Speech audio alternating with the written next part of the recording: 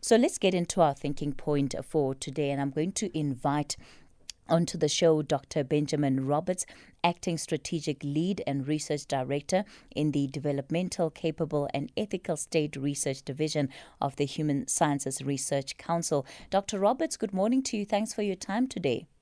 Yes, good morning, Kathy, and hello to the listeners. And of course, today we're talking about the work that you have been doing, looking into public confidence in the police over a period of just about two decades. Let's firstly talk about what exactly it is that you have been studying. So we run the South African Social Attitude Survey at the HSRC, and it really is tracking changing values amongst the South African public over long periods of time. One of the priority topics is actually confidence in key political and social institutions. So the police is one of those institutions that we happen to monitor. So we do have data that covers, as you indicated, from the late 90s, around 98, right through to late 2021.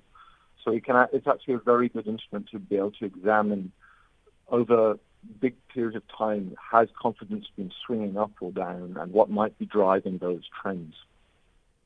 And when you look specifically at the police, it's interesting to me that from the period of 1999 to 2021, of the adults that you were surveying, there doesn't seem to be great fluctuations when it comes to the levels of trust in the police. And by that I mean that you don't ever find a time where adults have a great trust in the police.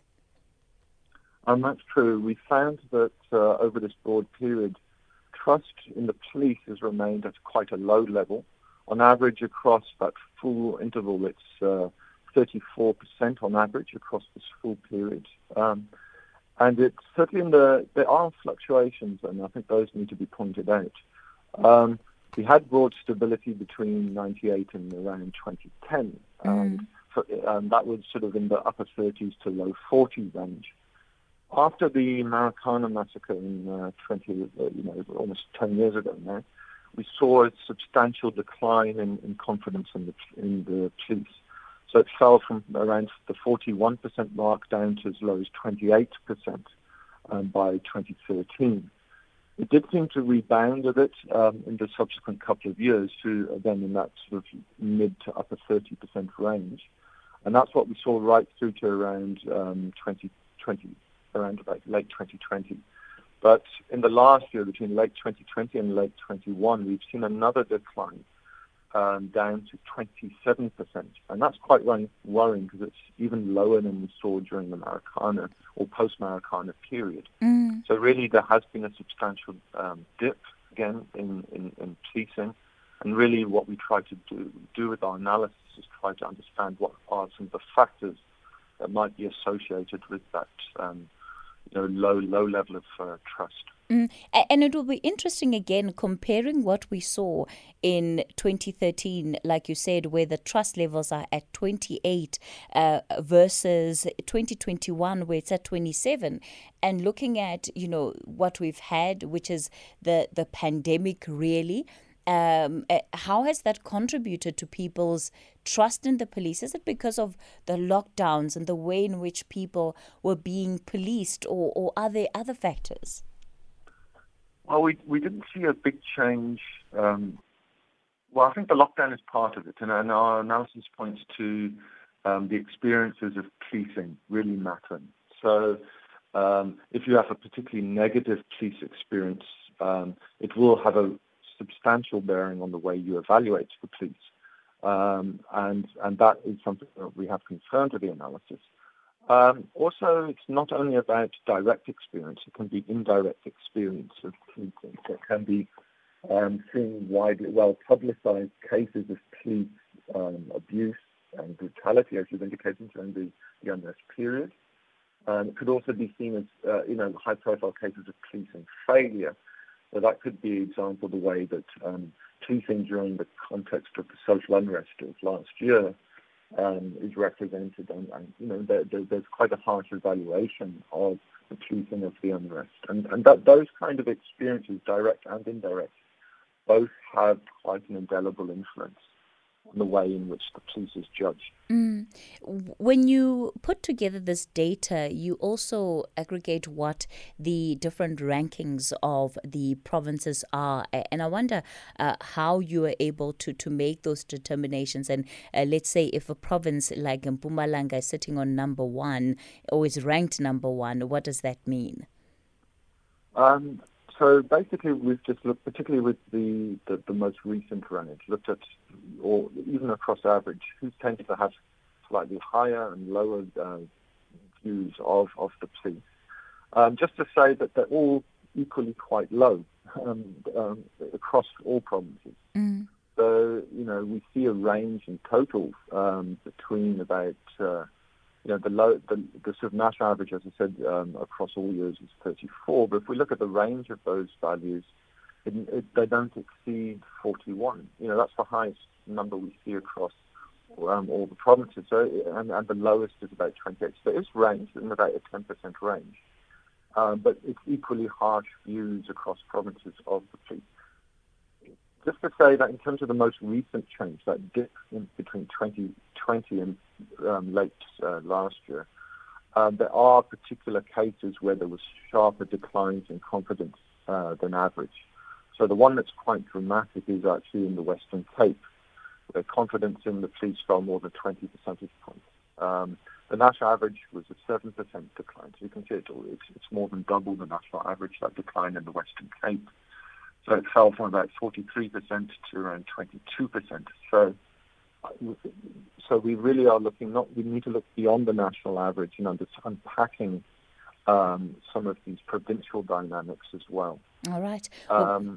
We're going to continue the conversation with Dr. Benjamin Roberts. He's with the Human Sciences Research Council, and they're looking at the levels of trust in the police by South Africans. And unfortunately, that number has been on the decline. We'll continue with this conversation after the 9:30 news headlines.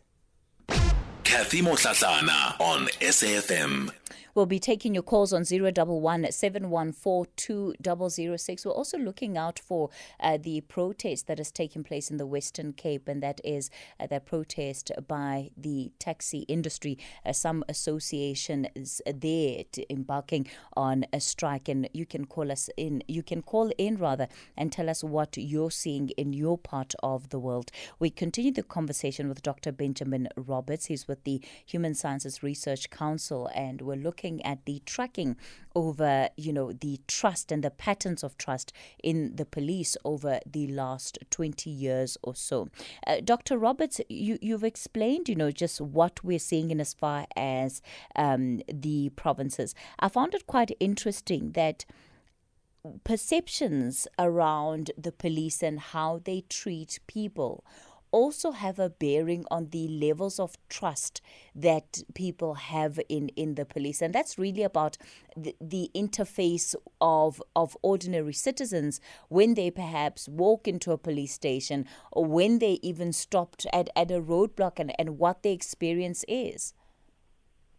Yes, we looked at several aspects around that. So we looked particularly at perceptions of fair or unfair treatment. And what we saw particularly is that the more the police are seen to be treating South Africans unfairly, the more that they're likely to view the police as untrustworthy. So that applies to whether they treat rich and poor, people of different races the same or differently. It also applies to general, what we call procedural unfairness, whether they treat people with respect, whether they seem to be impartial in the way they make decisions, and whether they are transparent or not in their actions. So all those elements, if people see those as not happening, if it's disrespect, if it's the police not being impartial, not being transparent, those really contribute quite substantially to undermining that public confidence. The important question here is to ask, what are the lessons that you believe, can be drawn from research of this nature? Well, I think it's really trying to understand firstly, I'm really profiling and understanding what are the drivers. And as we've seen, it's partly about the experiences of policing. It's also about experiences of crime, your victimization, your fear of crime. It's about the perceptions of corruption within the police. It's about fairness and unfairness. It's about their effectiveness in preventing, reducing, or responding crime. And it's also about the general effect of general views around democracy and governance at large. Those factors all coalesce and erode that confidence. So really it's about understanding the drivers, nationally and provincially, because there are going to be some things that are common, some things which are more influential than others in certain contexts. And then it's beginning to think, what does it mean for policing culture? What needs to happen in terms of the kind of things that now need to happen to restore that faith in the police, that restore that tarnished image. And that's where we look, to some of our partners, such as the Institute of Security Studies, and really understanding what might need to happen.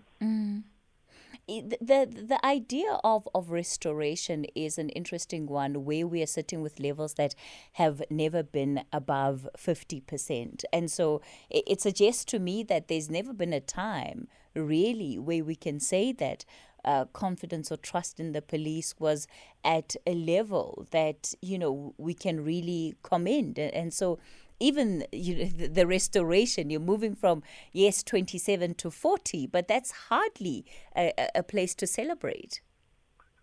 Yeah, I mean, the sort of scope of what needs to be done is rather disconcerting. I mean, the faith is seriously diminished in the police. And as you say, the question is, has it been there in the post-apartheid period? We're seeing, as you say, 30 to 40% is nothing to celebrate.